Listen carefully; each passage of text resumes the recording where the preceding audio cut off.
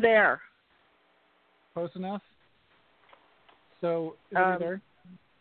Yeah. Oh. Yep. And we're on the air. Oh, okay.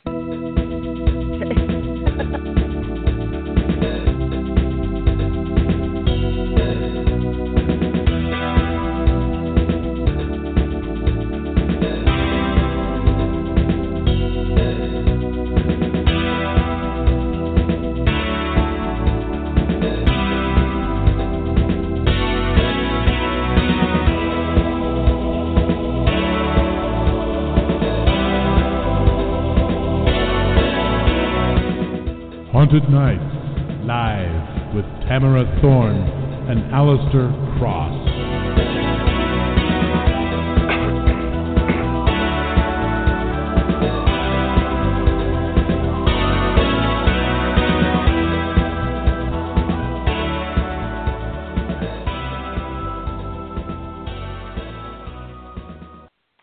Good evening, everybody, and welcome to Thorne and Cross Haunted Nights Live. We'd like to thank W.J. Pierce for creating and performing our music. And we are your hosts, Alistair Cross and Tamara Thorne. Thank you for joining us.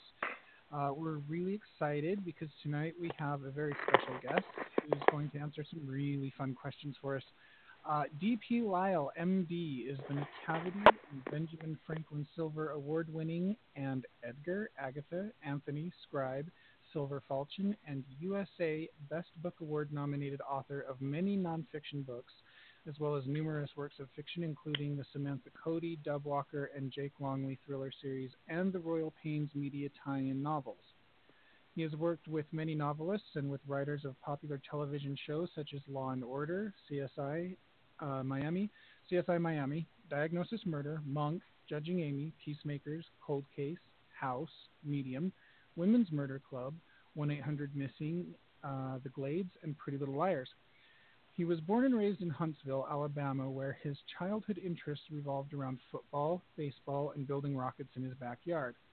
After leaving Huntsville, he attended college, medical school, and served an internship at the University of Alabama, followed by a residency in internal medicine at the University of Texas at Houston, then a fellowship in cardiology at the Texas Heart Institute, also in Houston.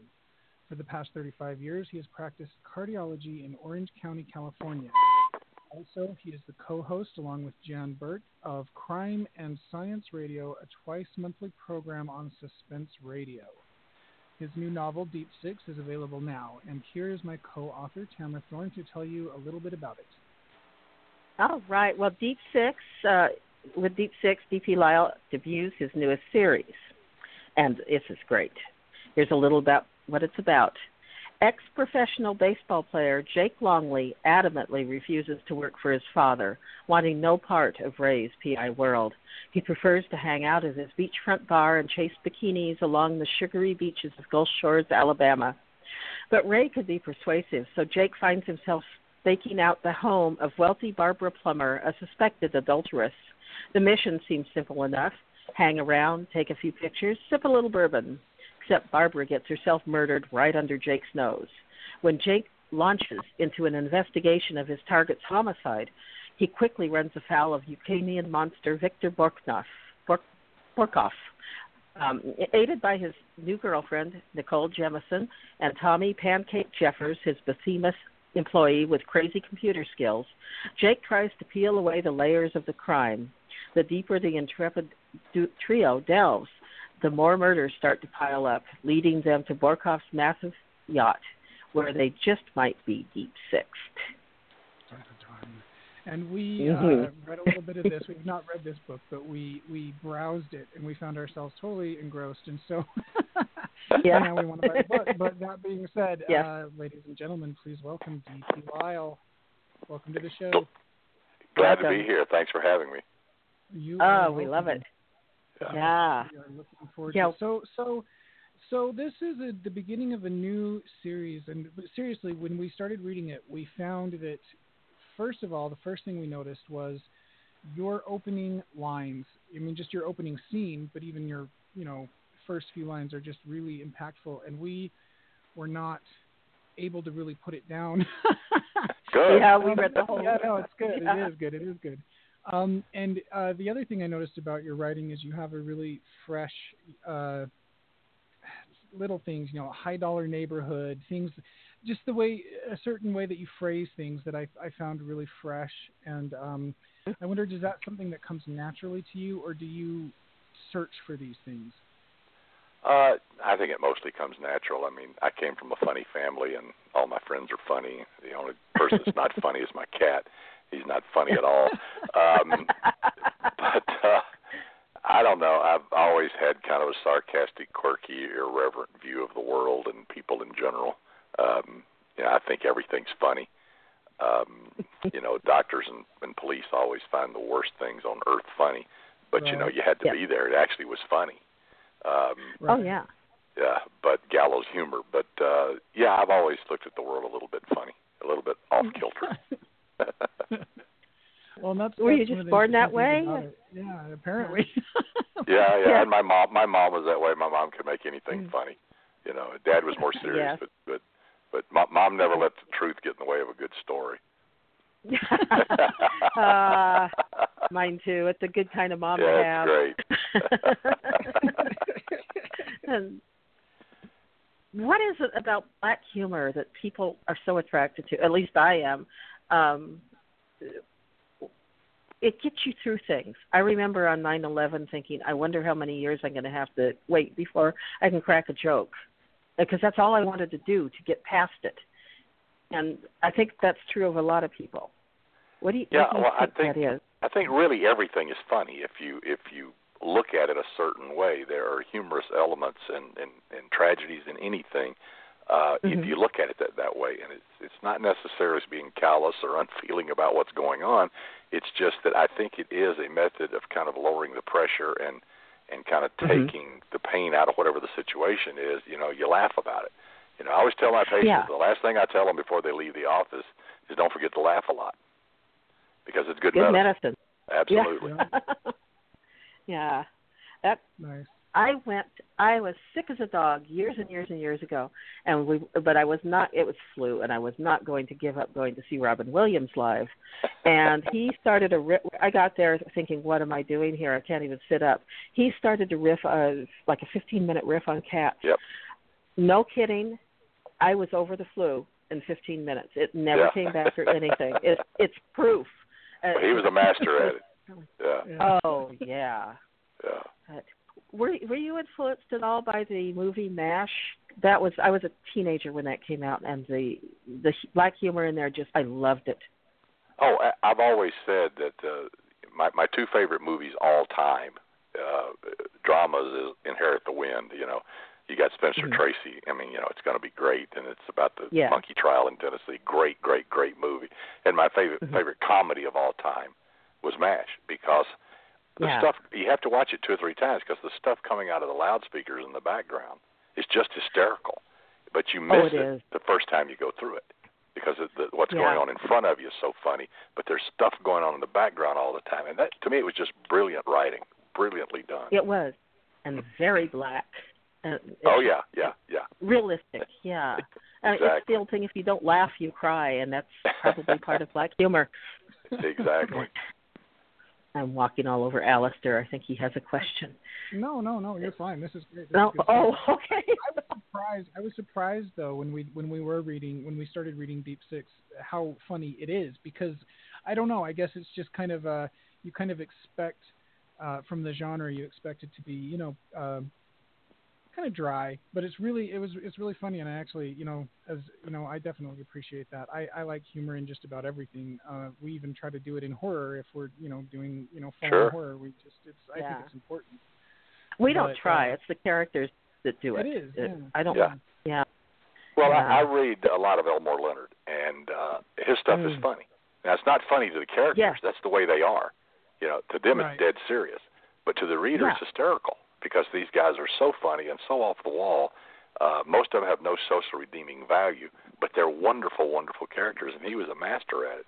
And most of my other stuff is more straight-up thrillers, psychological, police procedural, forensic, that kind of thing, the Dub Walker and the Samantha Cody series. But I wanted to do something comedic. I read a lot of Carl Hiaasen, and I read Tim Mullany, and both of them are just funny as they can be. And I always said, well, if those idiots can do it, I ought to be able to do this. I'm a funny guy, you know. But what's interesting is this is the first book I wrote that I didn't outline. I just had a few scenes in mind. I just started writing, and I let it go where it wanted to go. And it actually was a very fast write. It was it kind of just unfolded, and I'm working on the sequel to it now. And I didn't outline it. I just started writing and took off, let things go. Nice. Oh, I can't wait to read that one. I can't wait to read both of them. That's really interesting because I know, like in thrillers, they usually require some heavy outlining, and I think that for that reason, I would not probably be really happy doing that because we kind of do things the same way. We have a basic idea, and then we just kind of see what happens, and it always goes an entirely different direction. And I think that's part of the not only the fun of it as the writer, but also the joy of it as a reader. I think.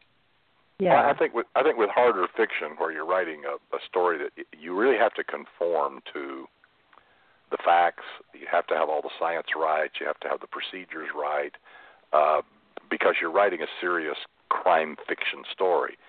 But I wanted to do something more comedic, and it's where absurdity and coincidence can come into the picture, and you don't have to explain it or apologize for it. You just go with it. And if you read any Carl Hiaasen, I mean, my God, those stories go off the deep end, chapter after chapter, and it's like, where is he going to go next? And they're funny. I read Skinny Dip several years ago by him, and it was just like, what? Yeah, exactly. No basis in reality, but that's the fun of it, That's the joy, right? Yeah. That's right. Yeah. The one thing we do is we always make sure we know what the ending may be so that we don't end up twisting in the wind.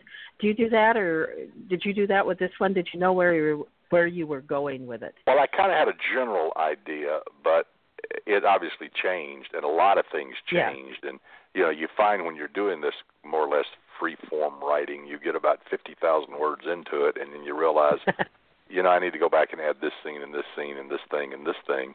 But you just go do it, and then you move on, and then you start your editorial process, and then you change things again. But there weren't that many changes. The story just kind of took on a life of its own and took off. Do the characters take over for you? Oh, yeah. They change, and, I've had this experience before, but I had it in this book, and I'm trying to remember which character it was. You get about halfway through the book, and, I try to write the first draft fast and then go back and read it. And I'm going back to the book, and I go back to chapter 1, and there's Frank. Who the hell is Frank? And I realized that halfway through I changed his name to Jim because he was Jim. He wasn't Frank. So now I got to go change Frank to Jim. That kind of thing, because you learn them as you live with them for a while, and you realize this guy's not a Frank, this guy's a Jim. And it happens. I've had it happen 2 or 3 times during the books I've written. It does. Yeah. Yeah. There's looking for a spot here. So you've done a lot of fiction and nonfiction, and I'm curious which one you prefer and why. Well, they're exactly the same, only different. In nonfiction, you have to do all the research first and get all the material organized, and then sit down and write it. But you try to add a few creative writing elements to it, as it were, to make it a little more readable. With fiction, I do a little bit of research to kind of get a feel for the location and what few things I think I need to know that I don't already know, and then I just start writing, and then you do the research as you go along. You look up bits and pieces, or go to Google Earth, or whatever you do to look for stuff. I enjoy them both. I like the discipline of nonfiction writing. I like the educational component of that. I like to teach. But fiction is freeing. Fiction's harder. There's no question it's harder. Yes. I can write nonfiction tired. I cannot create new chapters in fiction if I'm tired. That's why I usually write those earlier in the day, Interesting. But, Interesting. It just takes more of that spark, I guess it is. Yeah. Whereas nonfiction, you're kind of relating facts and putting them together and trying to make them cute and clever. But with writing, it's all got to be cute and clever, writing fiction. Right. Another thing you did here, right in the first of the book, besides setting the scene so well and the voice, the PI's voice, you got in a single paragraph everything you really needed to know about your hero. And I'm looking at it right now. He's talking just like page 2 or 3, I think. A quick burst of laughter escaped her. This is his ex-wife. Collagen plumped lips. That's rich. You couldn't investigate a flat tire. You're an idiot. Sort of explains the divorce, doesn't it? Partly anyway. And before, back when I played Major League Baseball, she thought I hung the moon. Could do no wrong. Took her to the best restaurants and nightclubs and vacations down in South Beach, sometimes Europe. Tammy loved Paris and loved playing a Major League wife, rubbing shoulders with big-name athletes, believing that she could be a Sports Illustrated swimsuit model, et cetera, et cetera. But now we know everything there is. This guy was a Major League player. Something happened, and you get the whole tone and feel, and you worked that in so fast. Good. Just congratulations. We were really impressed. That's what you're supposed to do in thrillers. You don't have the time to go into great detail on a lot of stuff. Yeah. You have to make it quick and dirty. Yeah. You really, people who want to write like this should read you just because it's a lesson in itself. Bless you. Oh, bless you. I love this book. Have you work in cardiology, you do all kinds of things. When do you find time to write? What is your writing schedule like? It's simple. I don't have one. I refuse. Practicing cardiology for 40 years, your time is pretty much set by other people, emergencies and on call and rounds and office and pretty much your day's full, 12-hour days and all that stuff. A lot of times back when I was doing it full time, and you're always got to be somewhere, always got to be doing something. And so I refuse to allow writing to become a job. To me, that would take all the fun out of it. I'm fortunate that I don't have to do it for a living. I really, really admire writers who write articles and newspaper stuff. In other words, they grind out words for a living and then have to find time to create their fiction. I really admire people that are able to do that. At least these things are separate from each other. They're different parts of the brain. They're different parts of everything. So you don't wind yourself up and get fatigued before you sit down and start trying to create some prose. Yeah, different parts of the brain. Are you talking about nonfiction versus fiction? Practicing medicine versus writing fiction. Okay. I was going to go somewhere else with that. But it's the same way with that too. But nonfiction writing's still writing. You still got to create words and chapters and all that. Yeah, and then you have to put all that stuff in order and remember it. That's the hard part. Right. We'd rather just be creating. Exactly. But it is fun. So you do several series of thrillers, right? And you want to tell us about them a little bit? Well, the Samantha Cody series, Sam is a cop and a professional boxer. And there's 3 books in that series, and all of Sam's stories have a little what I call woo-woo in them. There's a little metaphysical. There's a little things that may not be what they seem to be, or maybe they are. And there's that little current underneath all of her stories.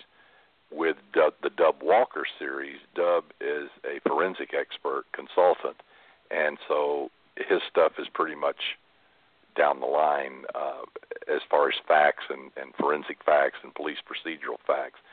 But both of them, a lot like Jake, even though Jake's probably a little funnier, have a sarcastic, irreverent streak in them because I like writing characters like that. And then, of course, the Royal Pains was pretty much set up by the TV series that had to follow those characters as they were created. But now this is a whole new character, a whole new series, and so far I'm having a lot of fun with it. That's the best. What do you think of writing in somebody else's universe, like the TV? Yeah, it was. I liked that TV show. I watched it a lot. It after about 6 years, I think it kind of ran out of stories, like most sitcoms do.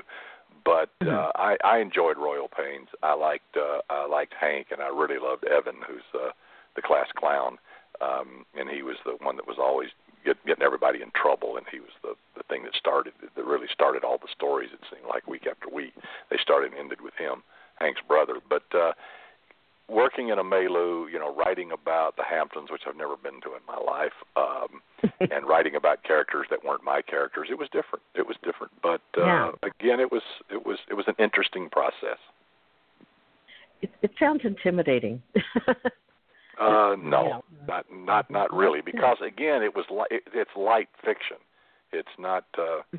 You take those characters, you create new stories, and you put them in it, and you turn them loose. And it's not serious because the show's not serious. It's fun.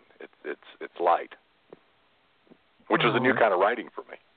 And I probably never would have done these series if I hadn't have done the Royal Pains, because it kind of gave me freedom to step outside the bounds of reality a little bit. It's to make things a little lighter and a little more fun and a little more off kilter. Mm-hmm. Do you have any plans for how many installments you're going to do in the Jake Longley series? No, I don't. I'm doing the next one, and then I'm already outlining another one that is another whole new character that is much darker and much more real. If a story comes to my mind that, like the Sam books, I wrote the 2 Sam books, and then I wrote the 3 Dub books, and then I came up with another story, and I said, this is a Sam story, so I went back to that. I think it depends on which character is best to drive the story. Right. So I don't want to get wedded to having to do the same thing over and over and over and over again. I would get bored of that quickly. Yeah. Yeah, that would be, yes, I agree. I am eager to hear a reading from Deep Six, but first let me take a quick break and remind the listeners that you are listening to Thorn and Cross on the Nights Live. We're your hosts, Alistair Cross and Tamara Thorne. You can learn more about what we do at our websites, alistaircross.com and tamarathorne.com. You can visit our mutual blog at thornandcross.wordpress.com, or if you tweet, our handle is @thorncross. Be sure to visit us on Facebook at facebook.com/thornandcross. For more information on the show, you can visit Authors on the Air on Facebook, Twitter, and at authorsontheair.com. If you're listening online, please click the follow button. This is a broadcast of the Authors on the Air Global Radio Network, LLC. And our latest novel, titled Mother, a psychological thriller, is available in ebook and paperback everywhere books are sold. Okay, so Deep Six. I would love to hear a reading from that. And then I want to talk about forensics. Okay.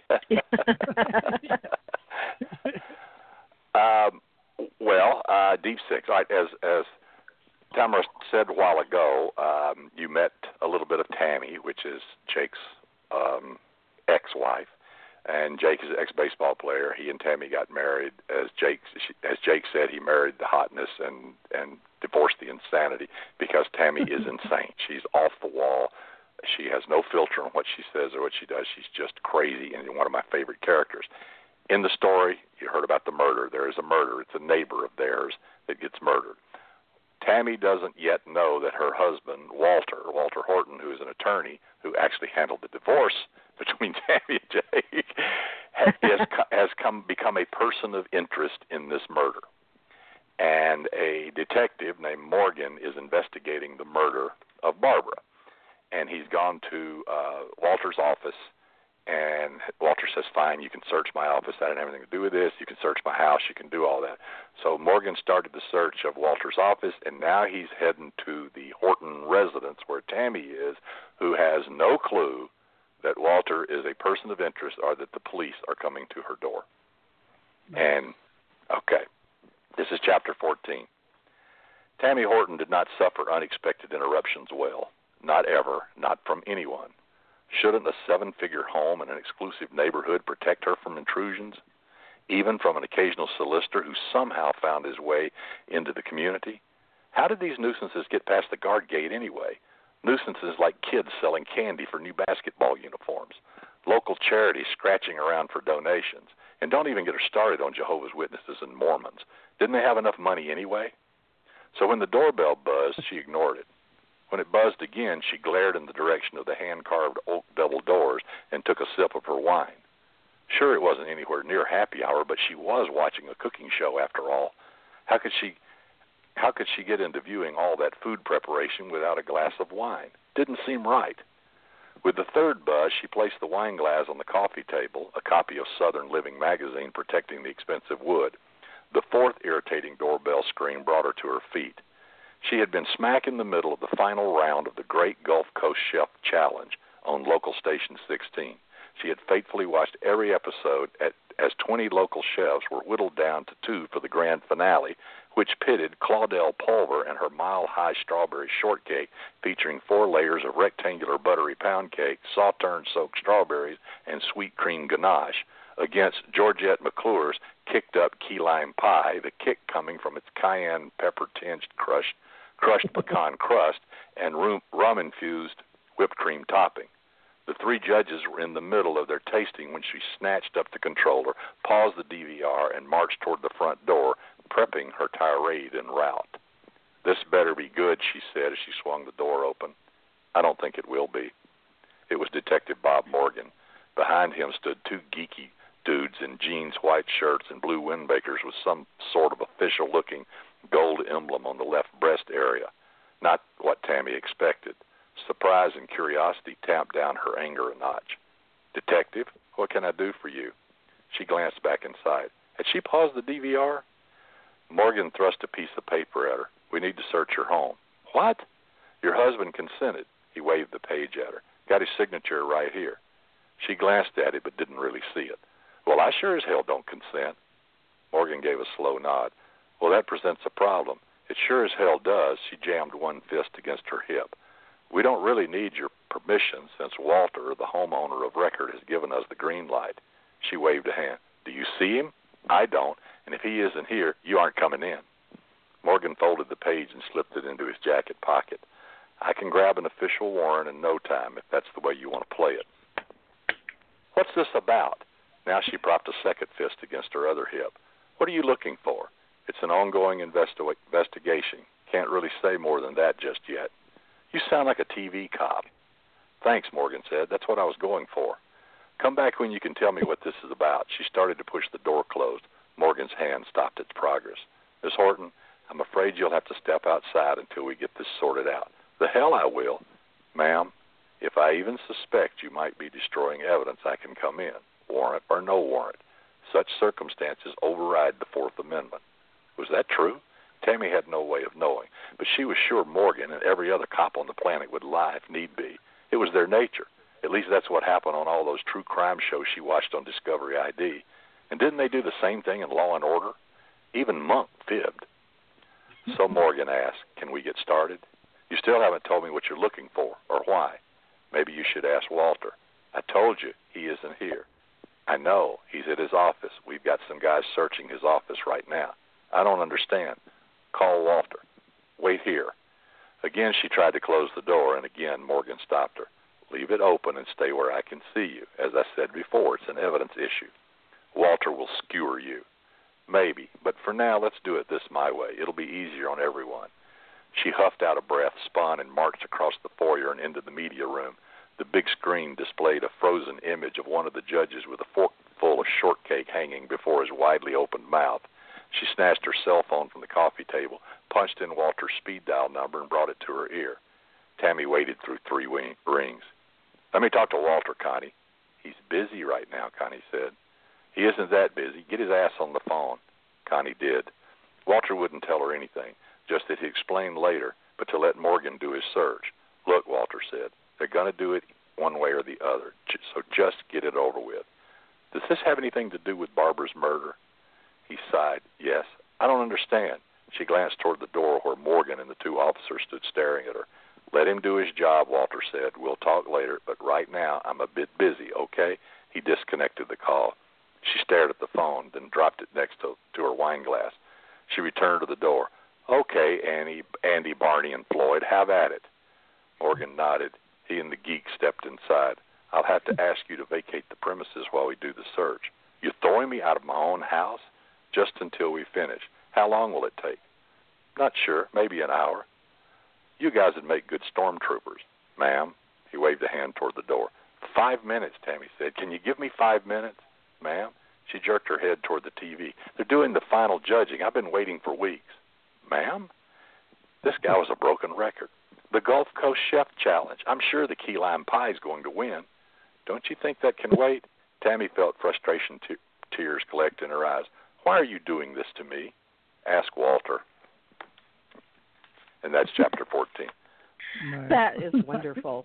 You really have a way with words. You do. Mm-hmm. You do. I love Yeah. Tammy. Oh, she's great. Characters like her are the best. They are the best to write. They're the best to read because they're just no holds barred crazy. We love them. Yep. And as you We read do. the book, you'll find out that even though she and Jake are divorced, she calls Jake all the time, wanting him to do something for her, talk to Walter about something or do something. And she still goes to Jake. And Jake, I don't want any part of it, but he knows she is relentless and will not give up, and he just ends up doing it anyway. So that's their dynamic. I love it. It's nice. Yeah, yeah, there are definitely copies of that book. Yes, and it's Mhm. called Deep Six for the listeners. It's called Deep Six, and it's the first installment in a new series by D.P. Lyle. Jake Longley is the main character. So yeah. Right. I want to ask you about some of these television shows that you've worked with. There's Monk, Pretty Little Liars, CSI Miami, Law and Order. How did this come to be, and what like I don't know, tell us a little bit about that. Well, it actually started through various writing seminars and stuff and conferences, and Lee Goldberg and Matt Whitten and Paul Guyot. They're all screenwriters, and I met them, and they started consulting me on their scripts and stuff. I only work with the writers. I don't work with the TV production of the show itself. Right. I find that tedious and boring. But writers, I love writers, and I love storytellers. And so like Lee Goldberg, he wrote all the Monk novels, and he wrote all the Diagnosis Murder novels. And I helped him with virtually every one of them. And on a couple of the Monk TV shows, I helped him with the scripts of those. Oh. Matt Whitten was the head writer for CSI Miami, and we worked on the first episode of that. I think they both wrote stuff for House. I can't keep it all straight because they come and go. Right. But they contact me and say, I got this scenario, and let's talk it through. And I need to know what makes sense and what doesn't. And so I kind of helped them at least get the science mostly right. And Hollywood facts are merely a suggestion, which is fine. Yes. It's entertainment. Yeah. But I've had a lot of fun doing it and learned a lot. And anything related to storytelling, I enjoy getting involved in. Nice. So do you have a lot of writers and stuff that are? I'm just trying to imagine a lot of people being like, oh, let's go ask him. Do you get a lot of that, or is it annoying? Yeah, absolutely. Actually, I have probably on my computer in the neighborhood of 6,000 questions I've been asked over the years from writers. Wow. And I have 3 books that are question and answer books, and each one of them have about 180 questions in them. That's Murder and Mayhem's the first one, then Forensics and Fiction, and then more Forensics and Fiction. And what they are is they're a collection of questions I've gotten over the years. And a writer will say, I've got this scenario, I've got this body, it's dumped in a lake in Minnesota in January, and it's found a month later, and it was strangled, and what's it going to look like, and can they do toxicology? So they'll give me their scenario, and then so I will explain the science to them and tell them how to use it in their story. So I've collected, 400 or 500 questions in those 3 books of the best ones I've received over the years. But that's kind of how it works, They have a story question, and I try to help them get it right. Nice. So now I have. Let's talk about some weird forensic stuff. Oh yeah. Okay. Yeah. Okay. First of all, we came across in our own writing. We were dealing with poisons and all kinds of things. And basically, what it came down to is this. And I correct me if I'm wrong. If I was going to kill somebody, and I'm not. Yeah, that's what they all say. I know.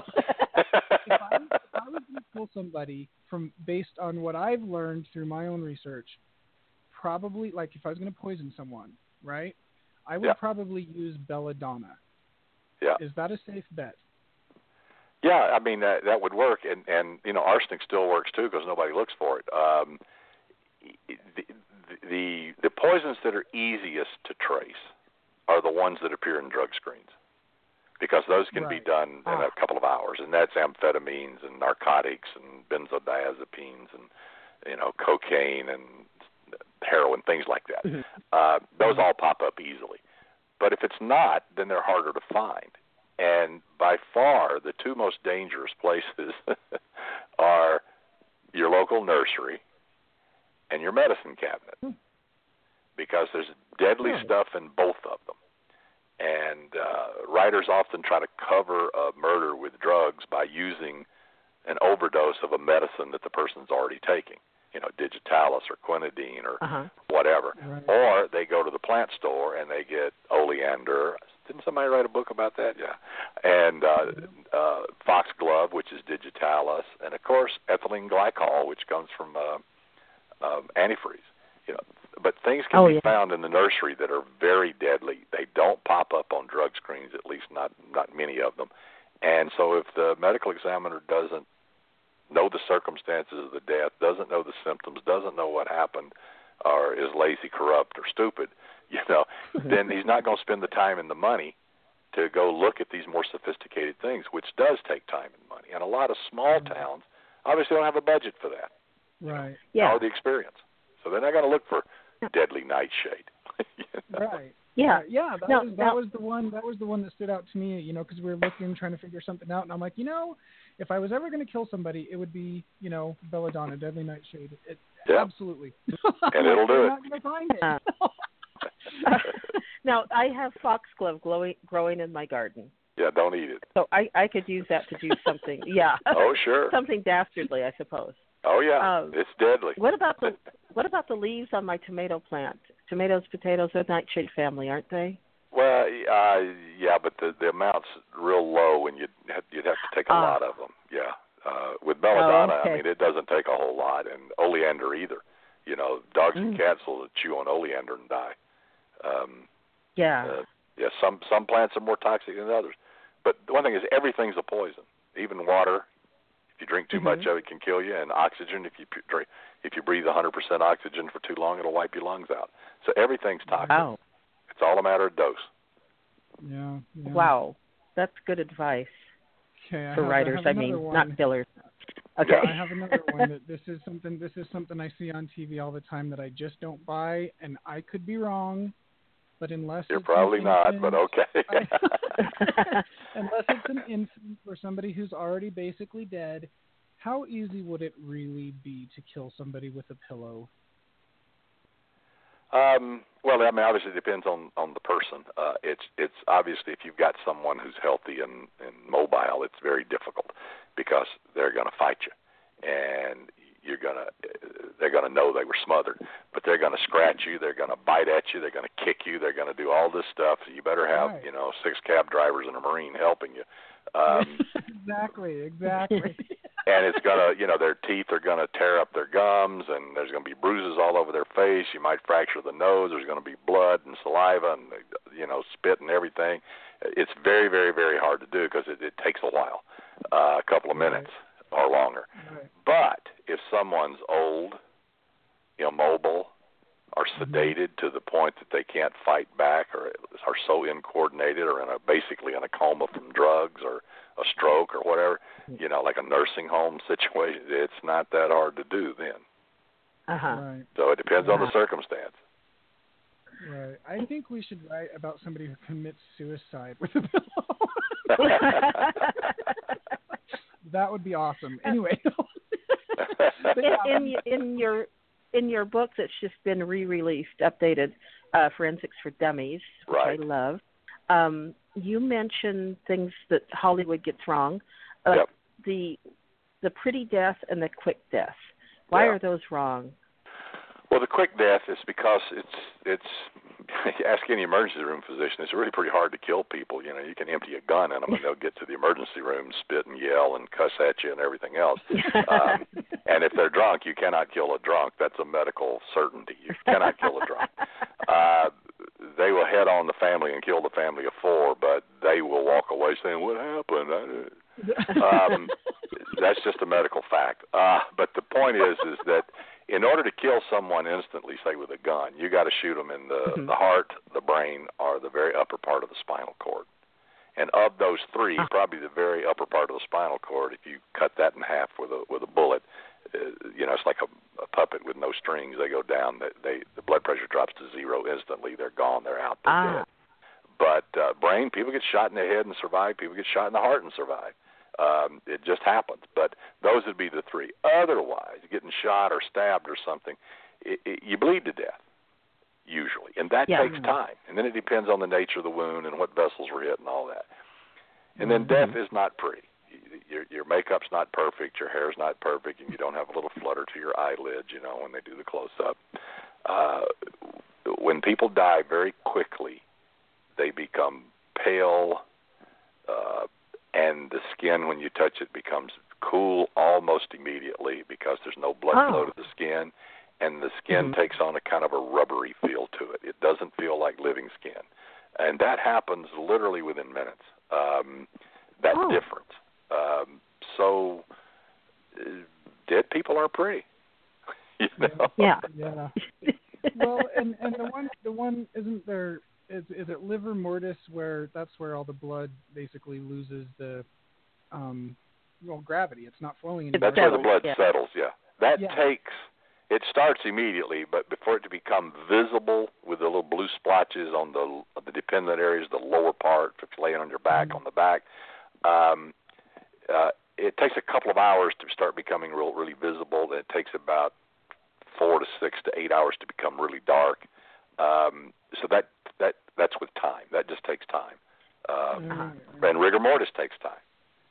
It starts immediately, but it's not noticeable for a couple of hours, and takes about 12 hours to be full, the body to be completely stiff. But again, this is under normal, ideal circumstances. There's so many variables involved in this that it changes a lot.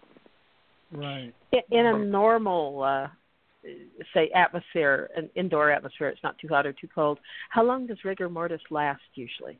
Well, the rule is 12, 12, 12. It comes on over 12 hours, it stays for 12 hours, it goes away for 12 hours. But that is dependent upon many, many, many things. An example is if someone drowns, the rigor mortis comes about by a chemical change from what we call ATP to ADP in the muscles. That after oxygen goes away, blood supply goes away, that conversion starts happening. And as that conversion happens, the muscles get stiffer. And then when it relaxes after 24 hours, it's because of decay of the muscle, and the fibers that are holding together start slipping and falling apart, and the muscles relax. So if someone is using up all their ATP, because this same reaction happens if you move your arm or wiggle your finger. You're using ATP to ADP, and then oxygen returns it from ADP back to ATP. And that's why you can do it over and over again. Take away the oxygen, pretty soon you've consumed it all. So if someone's struggling and they're drowning, rigor mortis can be at the time of death almost. We call that cadaveric spasm, or basically instantaneous rigor mortis. If someone's running and they fall dead, their legs may stiffen almost immediately or within an hour, where the rest of the body may take longer because they've consumed all these chemicals in that area of the body. Yeah, Boy, that's fascinating. I know, no wonder you get so many questions. So, so another thing that I thought was interesting for something that I was writing previously was kind of like the nature of dead bodies. They can moan. Is that true? And fart. Well, gases can seep out of the body. I mean, if you have stomach air and lung air, that might seep out over the first few hours, and that sometimes can make noises, and actually muscles can start contracting, and there can be little twitches and stuff. That's the stuff of horror movies. Right. But those things do happen. They're not all that common. Then, of course, when they start the decay process, and that depends on environment and a lot of other things, particularly temperature, gases start building up inside the body. The lungs decay, the internal organs decay, the muscles decay, and gases start building up. And that's why bodies sink when they're thrown in water, but they will float after a period of time. In a swamp, that may be 36, 48 hours. In a cold lake, it may be 3 or 4 months. You know, you remember the famous Scott Peterson, Lacey Peterson case. Lacey's body was dumped in the bay and didn't surface for 4 months because it took that long in the cold San Francisco Bay waters for the decay process to produce enough gas to make it buoyant so it would float and wash to shore. Yeah, terrible stuff, but yeah. Yeah, it is terrible. So, aside from getting gnawed on by sea life, that would mean her body wouldn't be in too terrible of shape when it came up. Well, actually, water, because right? in that case, if I remember correctly, because weights had been tied to the 4 extremities, they more or less disarticulated, and I think only the torso floated to shore. The head and the limbs did not. And Connor, the unborn baby, of course, had what we call a coffin birth, which means as the pressure of the gas builds up in the abdomen, the baby is forced out. And, the gruesome stuff. Yeah, but it happens. I shouldn't say I love it, but, you know. All crime writers love that stuff. You know? Horror writers do, too, you know. Yeah, exactly. The stuff of nightmares. So I have a question for you. So this is kind of a personal question, but I'm just curious about it. If out of everything that you know and everything that you've learned, and as horrible as some of this stuff is, do you feel less or more afraid of dying because of it? That's interesting. You know, I think when the time comes, everybody fears death. I mean, you know, why would you want to leave? You know, you're having a pretty good time here. Yeah. Right. But I think the real fear for most people is the process. It's the getting from being active and mobile, even if you're old and moving around, and getting to the end of the road. It's that transition period. That's an uncomfortable time. You know, it's when you're limited and all of that. You know, and you see people go through it. I certainly do in my practice. And some of the most wonderful people in the world, but you see them just starting to wind down. You know, it happened with my parents. Yeah. It probably happened with yours. You just see it. And it's the transition that's the part you wish you could just say, you know, I want you to be healthy and happy today, and then in 1 minute I want you to be gone. You know, exactly. And I don't want you to have to go through this. But you know, I think that's what people fear. The afterlife, who knows? Who knows what that's about? So do you think that the, you know, barring, you know, being brutally murdered or, you know, not the process of dying, but the actual act of dying, I don't know if I'm articulating this very well. Yeah. Is it painful to die? And what I mean by that is not necessarily, you know, if you're dying of cancer or you were murdered with, you know, a rope, or of course that's painful. But that moment where the body lets go and you go from here to there, wherever there is that a painful moment, do you think? I have no idea. You know, and you know, since nobody's come back to tell us about it, there's no way of knowing. And again, it depends on the circumstance. But, you know, everybody says, you know, I want to just not wake up some morning. You know? You know? And so at least there's that worry that it could be. But my gut tells me, and you know, I've obviously witnessed quite a few deaths practicing cardiology, is that it's not painful. It's just kind of like you take the breath and, you know, that's it. Yeah. Wow. Good. That's kind of comforting, I guess. I don't know. Good enough. We'll all know someday, I guess. That's really comforting. Yeah. One other thing that you said that Hollywood has wrong is the one-punch knockout. Aside from breaking your hand, why is that?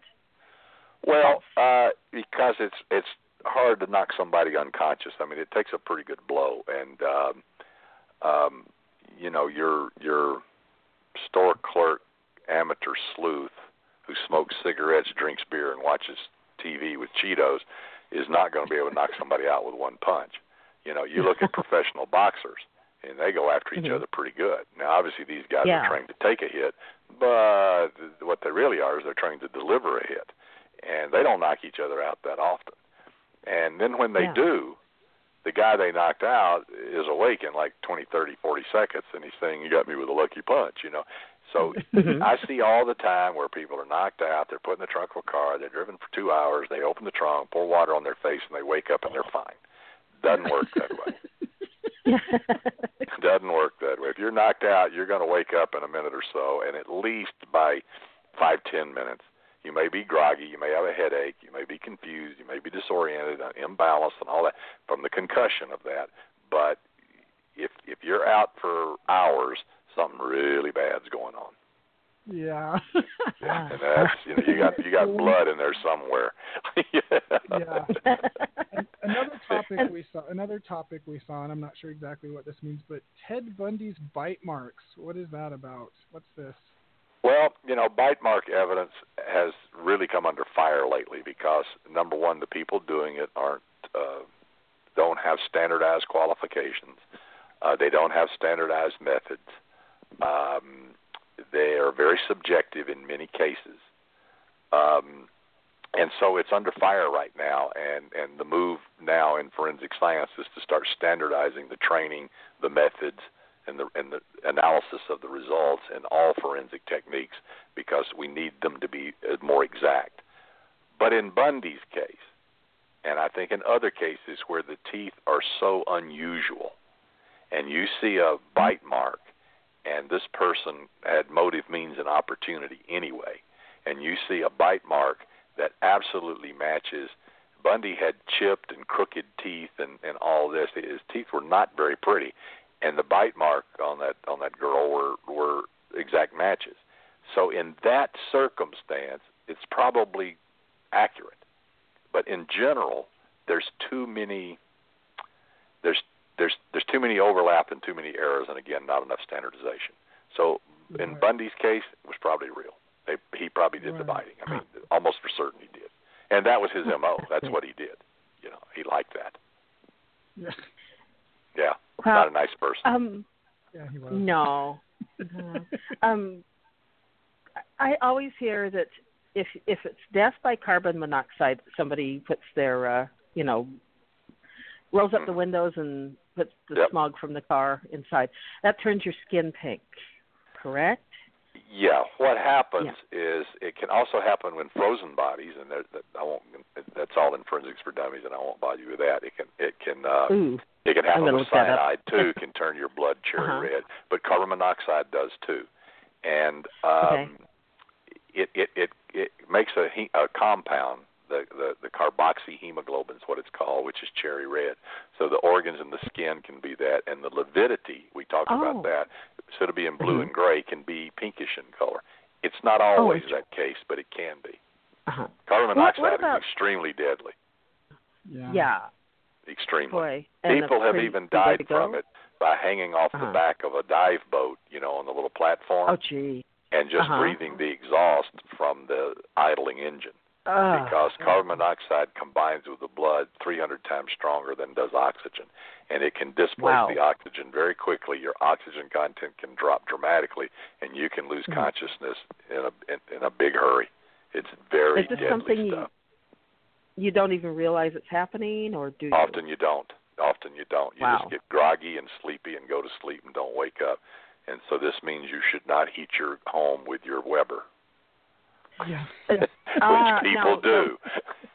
Yeah. What about natural gas? A leak in the house in a closed-up room. Yeah, natural gas is not the same because it doesn't combine with the hemoglobin, but it replaces the oxygen in the air, and so you end up suffocating. But natural gas doesn't have an odor, but that's why they add an odor to a home gas so that you can smell a gas leak. But it's sometimes so faint people don't, and especially at night.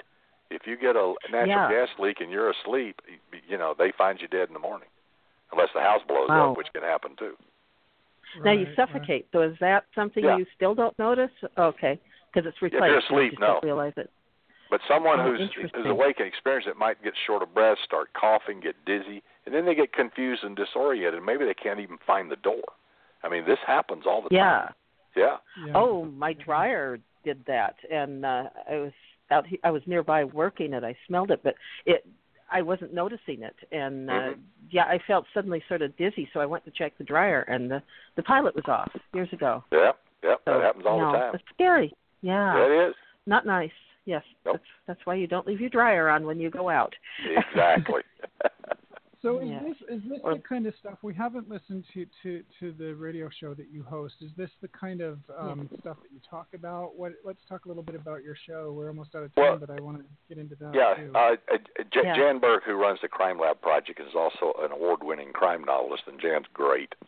She and I have been friends forever, but the last 3 years we've been doing Crime and Science Radio. But what we do is we bring in professionals in the forensic science and the law enforcement and different things, industries.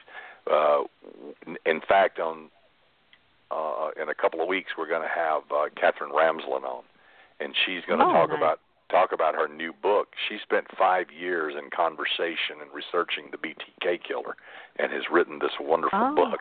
And so she's going to come on and talk about that. But we've had all kinds of people on. Cyril Weck, the pathologist, Bill Bass, who founded the Body Farm in Tennessee, Linda Fairstein, who founded the SVU unit for New York, Kathy Reichs, of Bones fame, she's been on there. And we've just had and Deborah Bloom, who wrote a wonderful book called The Poisoner's Handbook. Everyone should read it. It's fantastic. But we've had all these kinds of cool people on there and had a lot of fun with them. And they're experts. And we're going to have Iris the dog from the FBI, who, dogs can track dead bodies and drugs and explosives. Iris can track electronics. She's the only dog in the FBI can do it, and one of only 5 in the world. So Iris will be on in a couple of months. Fantastic. Wow. Her trainer will, anyway. Where can people go to listen to this? Well, if you go to my website, that's probably the easiest way, which is dplylemd.com, dplylemd.com. You can click on Crime and Science Radio, and there you can see all the upcoming shows, and you can also click on all the past shows and listen to them, because they're all, like yours, podcast and archived. Yeah. So, Oh, great. Because we're going to be listening. We will. I have one more really weird question for you that, of course, nobody knows the answer to, but I'm just kind of interested in your opinion. What do you think? What do you think is the main reason why Jack the Ripper got away? Oh, luck. The same reason most people get away. It's blind luck. But also remember what it was in the 1880s, and it was at night, and there was all that fog, and he was a blitz killer. He came in and killed quickly on 4 of the 5. One of them, he had time. He took her back to her place and had time to do his thing. He was probably in there for hours with that one. But the others were blitz, quick in and out. Probably took a couple of minutes to do the whole thing, and then he disappeared. There was no real forensics then. There was, it was luck. Most part. Somebody could have easily walked up on him, but they didn't. And that's why it remains an enduring mystery. But see, we love it. We love that nobody knows, I think. Do you have any theory? We'll probably never know. Yeah. You don't think so? I was going to ask that. I was going to say, I wondered who you thought it was, and if you think that it will ever evolve into, if there will ever be a way to find out. Over the, you remember Patricia Cornwell spent a couple of $1 million, and she thinks she found the answer, and she may be right, but she may be wrong. The point is that, and I admire her for doing that, but three or four viable suspects have been touted over the years. None of them are perfect, but any one of them could be, or it could be someone that never got on the radar. You just don't know. Like Zodiac. And I have to say, she left out facts about. I did a Ripper book called Eternity, and she left out facts about certain ones that, I don't think she should have left them out. It made her case more, but I was a little. But everybody does that. Anybody who does them has they take the facts that support their opinion, and that's fine. That's true. But a smart person will read several books and come to their own conclusion. And my conclusion is we don't know, and we'll probably never know. Right. And that's good. As a fiction writer, does that please you? Yeah. We always like questions. We always like uncertainty. Yes. I think that I would be totally bummed if they discovered who it was, but Me too. Exactly. It'd be such a letdown. Found out it was Sam the Launderer, you know. So, exactly. You know, yeah. Really, you know, he had a bad exactly. week, you know. Well, we are out of time. Listeners, I want to remind you, Tamara just mentioned her novel Eternity, and it is a Jack the Ripper. It's a supernatural Jack the Ripper thriller type of thing that takes place in a strange little town in California called Eternity, and it is on sale now until Saturday for 99 cents. Yes. Yeah, just the ebook, yes. Yeah. Yes. And be sure to check out Deep Six by D.P. Lyle. This is good stuff. Also, if you are a writer looking for any kind of, information on forensics, he's a really good source. Forensics for Dummies, several others. And check out his radio show. And Doug, thank you for being on the show. It's been a Thank good you. Of course, we have. We loved it. Yes. But please come back. Yes, I will. Please, sir. Yeah, good. yeah. There's a million other things we'd love to ask, so we'll be in touch. Anytime. We would definitely love to have you back. Okay, great. Yeah, this is yes. All right. Thank you for having me. You are welcome. Thanks. And thank you, everybody, for listening. And until next week, we wish you haunted nights and sweet screams. Thanks for listening.